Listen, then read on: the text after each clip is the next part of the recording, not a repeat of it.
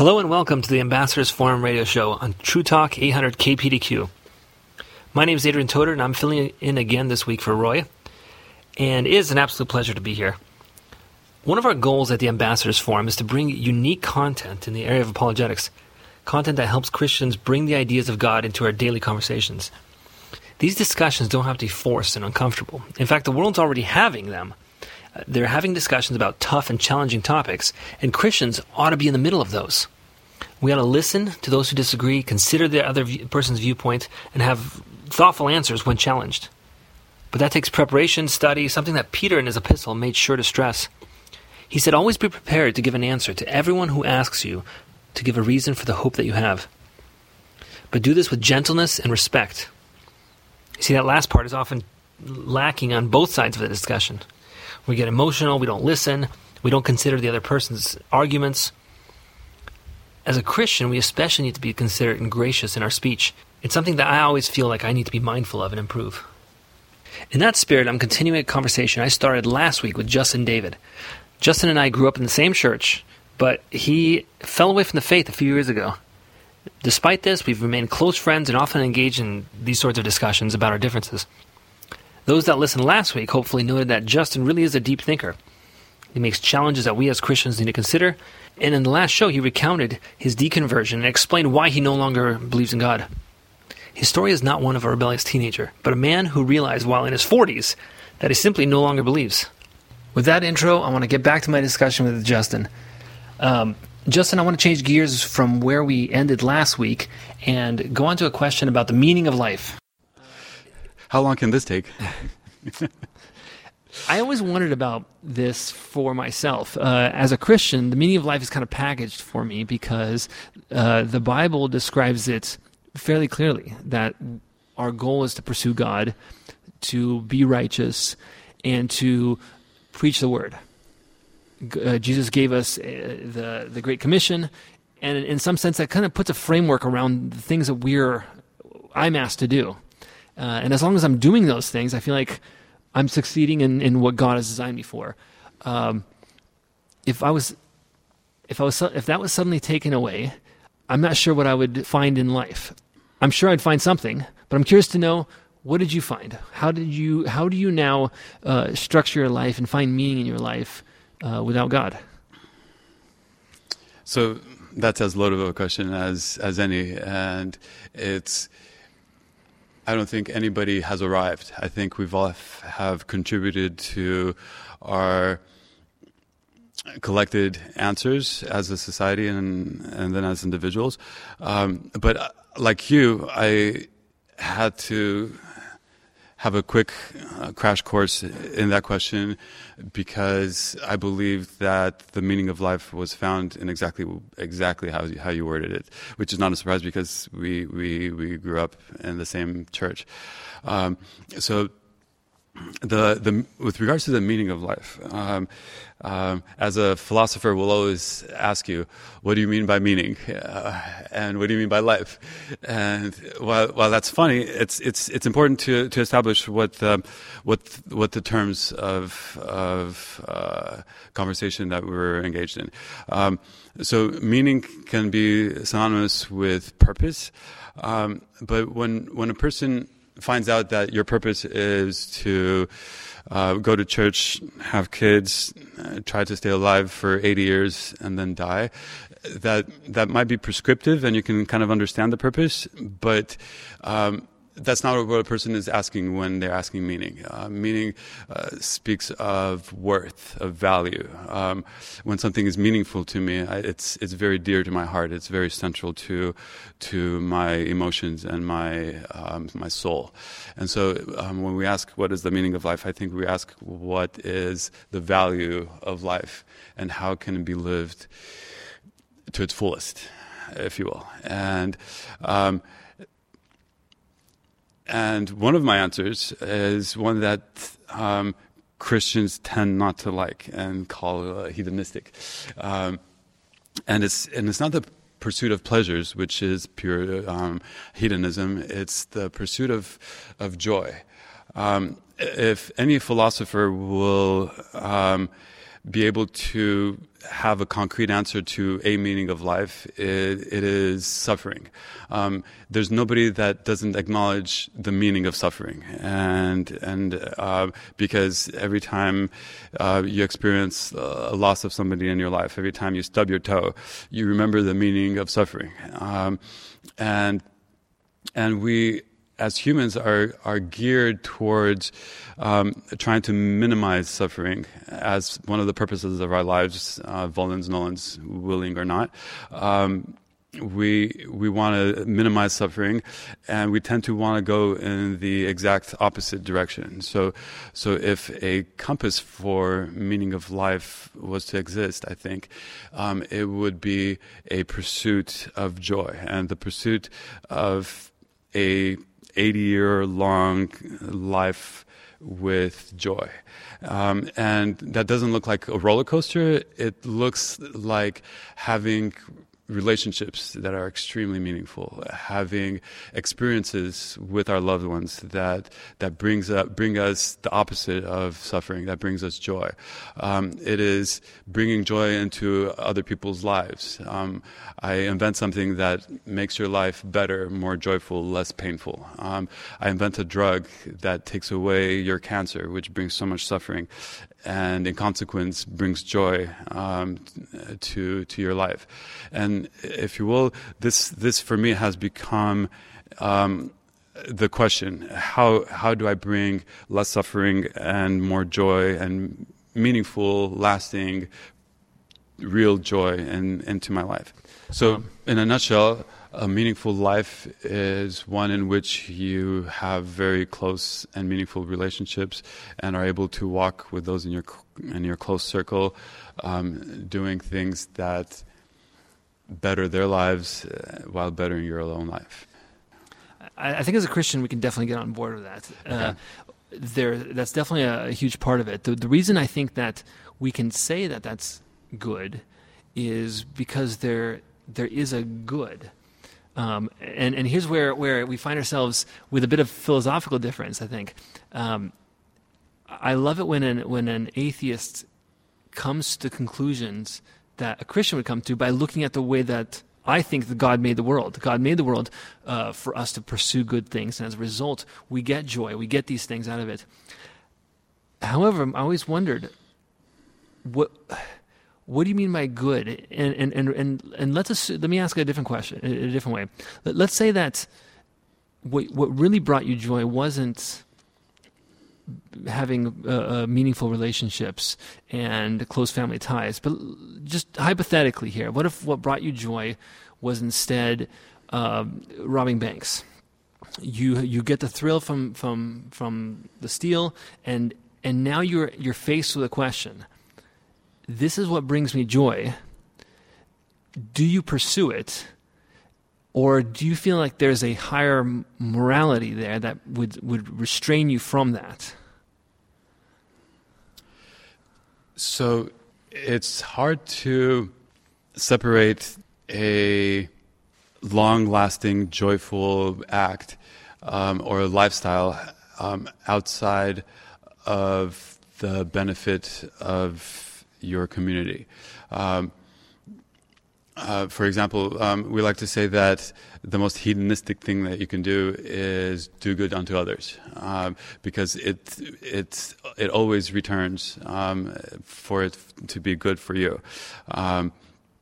So inflicting pain on others as a lifestyle and as a sustainable lifestyle doesn't sound like a plausible method of joy in my mind, and I could be wrong, but that's kind of how I see it at this point. So I think contrary to how I used to believe, I'm looking at the here and now. I'm looking at the 80 years that we have on Earth in a good scenario, and I find that under Christianity, you're allowed to sacrifice the good here in perspective of the eternal, and I find that frequently that meaning of life, that good, is sacrificed for something that is not in the realm of something that we know or see. And so my go-to example is something that hits very close to me, is a woman who is in a bad marriage for 60 years because she believes that God hates divorce and sticks with it. And I find that a person like her will have not lived a meaningful life when your scope is 8 years, but will have sacrificed it because they feel that it's a blink of an eye in contrast to eternity. And I find that this is a very important blink of an eye. And I find that this blink of an eye is what we know we have. And I find that you can study what makes for a meaningful life here and at least just be honest with yourself and say, yes, we are sacrificing this life for others under these circumstances, for this life for eternity under these circumstances. And so if you will, I think the contrast between how I used to believe and the way I believe now is that I'm focusing on these 80 years. That focus on the afterlife is actually one of the actually most important points that Christianity has. In fact, our ultimate example would be of sacrificing oneself for the greater good. I mean, Jesus himself set that pattern and said, and laid down his life, in a sense, laid down this short blink of an eye that you're talking about for us. And so it is fascinating that it would be an interesting thing under naturalism or atheism. Sacrificing your life for something sounds like it would be the ultimate stupidity, where you've given up this short blink of an eye for nothing in the ultimate sense. But I think there's something there that is kind of built into us, where we actually admire that in any regard. We admire somebody who sacrifices themselves for what they believe in, because I think somewhere implanted in there is that idea that there will be this reward for them in the afterlife, that this isn't the end of it, and they've attained something great. So from an evolutionary perspective, if we have this instinct, it serves to continue the species, and perhaps in that manner it can be evolutionarily explained. But I think as we're sitting here, I can't think of a scenario in which I would sacrifice my life, and it's true. Reasonably speaking, I'm trying to figure out in what circumstance would I say, okay, no, take me, and I would be hard pressed to come up with an answer for that question. That's very honest. That's on an instinctual level. If I see somebody dear to me about to be run over by a truck, and I realize that if I help him, I might risk my own life. I see myself doing it, but if you had time to think about it, if I had time to think about it, I don't know what the answer would be, right? And I don't want to sound like a jerk on the air here, but I think that's I'm being honest in that response. No, I admire that. In Christianity, what I've learned and what we learn is that the greatest commandment is to love God with all your heart, with all your soul, and with all your might, and to love your neighbor as yourself. And I find, first of all, that Christians do both of those well.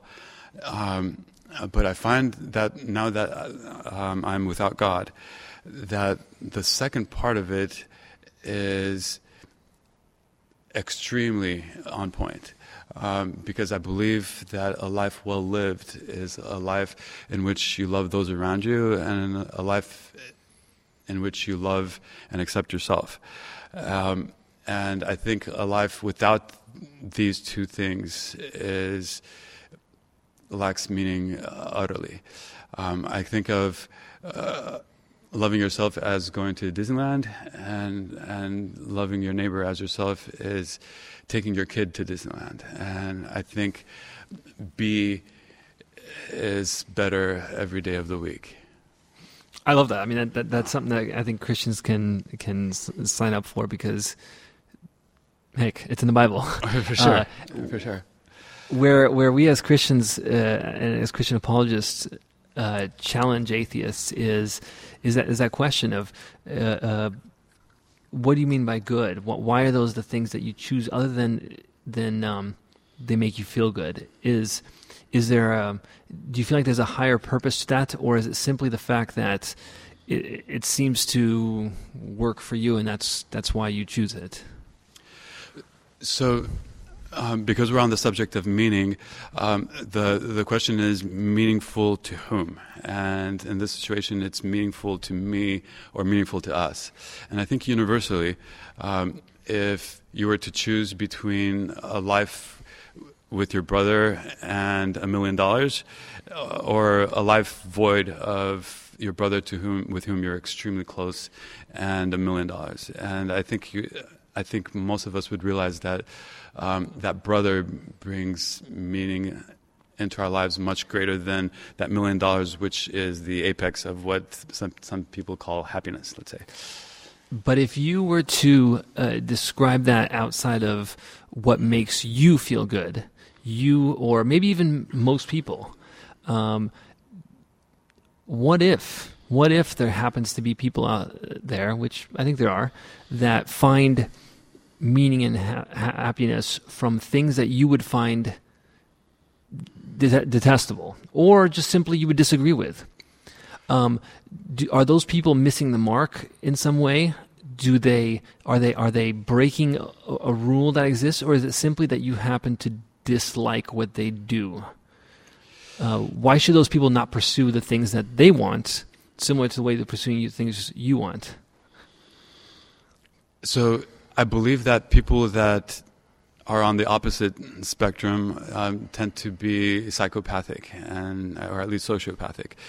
I believe that across cultures, we value family over riches. We value friends over things ultimately. Sometimes not for the moment. Sometimes we pick the car instead of the relationship. And the older we grow, the more we realize what a mistake that is.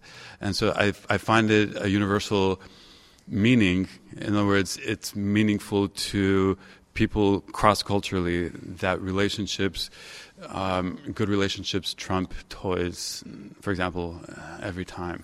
But I feel like you're putting in a moral connotation to this, that the sociopath is, again, missing the mark. He's not only doing something different than you would want him to do, but that he's also doing something bad. And this may be a subject for another time, but the smuggling in of this moral feeling is something that definitely belongs in the Christian worldview. But as an atheist, this is where you may have a bit of a grounding problem, where if the sociopath is doing something just similar, just different than you, so what? So just as purely in the realm of what brings us joy and meaning, I find that joy and meaning are inseparable from relationships and living life with and close to those who you love. So just more morality aside, let's say you have to kill, steal, and destroy in order to get that. So at this point, I'm completely immoral. It's those things that bring us joy universally. And I think people that are missing that sentiment, that they don't find any meaning in that, tend to be rather monsters. And it's typically people that we put away, and for good reason. So again, divorce from morality for the purposes of this conversation. I truly believe that it is relationships that bring true meaning into our lives. And even when you're speaking about meaningful work, like, man, I love what I'm doing, usually it amounts to the fact that this is productive for other people, and that I'm changing lives by developing this tool that makes life easier for them, or by developing this vaccine, or by developing this recipe. I think all of those point to a better society, hopefully. I can definitely admire that. We, I think, share a certain common value system that comes from both our upbringing and also the fact that you can acknowledge, unlike many, I think many people who leave the faith, you can still acknowledge the positive things that you learned in the church, whether or not you happen to agree with all the things you learned in the church. And that's something I admire about you. You have not thrown out the baby with the bathwater. You see there's certain things there. I'm curious, just to wrap things up here today, what would you find as the things that you most kept in terms of your values from what you were raised in that gives you meaning and purpose? Without learning it as such, I look back and I see the value of community. And that is by far the biggest and coolest thing about the church that I've learned, and I'm trying to create or foster in my own life. The fact that people get together and week after week, year after year, and sometimes for a lifetime have a body of, in this situation, believers with whom they do life. And the name of the game in that community, besides worshiping God, is seeking to better the lives of the people there, mowing the lawns of the elderly, and turning things around. The elderly want to make sure that the youth program is as brilliant as possible, and they will fund it and make sure that their youth can go to Mexico and to camps and have a basketball court close by. And you see a community of people really watching out for each other. And if people in positive psychology discover community to be extremely beneficial theoretically, the church does it organically, and I find that extremely valuable, and I'd like to incorporate that in my own life. And it's honestly something that I've been very much struggling with, because in America the church does that really well, and people outside of, let's say, the religious spectrum haven't matched the church with regards to community at all. So I think community and devotion to community is one of the best aspects of the church, in my opinion. And with that, we're just about out of time for this week. First, I want to say I really appreciated having Justin on. It's not easy to go on a show and be challenged about all your views. However, I'm hoping our listeners really took something away from our conversation. Hopefully it was a good and accurate representation of both sides. I want Christians to really know that those who disagree with us may have strong reasons for doing so, and they're happy to engage thoughtfully if we do. Having these sorts of discussions can really serve to sharpen our ideas, and honestly, this really has worked for me as I've done this more often. What I noticed about myself when I first started debating and discussing Christianity were how bad my ideas really were. I found myself making arguments that were weak or ill-phrased, but originally sounded good in my head. And once I tried them in actual discussion, I was shot down pretty fast. And I had to take my lumps and just really go back to the drawing board. Some of the arguments I had to just drop entirely. Others I had to just refine. I still have a long way to go, but it's the study and the actual practice of having these discussions with people who disagree with me that have really helped improve things for me. But as Christians, we're ambassadors of Christ. And because of this, we need to learn how to communicate his message to the world. And as we build up the church, I pray that God will inspire more Christians to engage the world with his message. Thank you for being part of our show today. And don't forget to visit theambassadorsforum.com for all of the previous broadcasts we've had and other great content. We're also on every Saturday morning at 9:30 on True Talk 800 AM. Thanks again for tuning in, and we'll see you next week.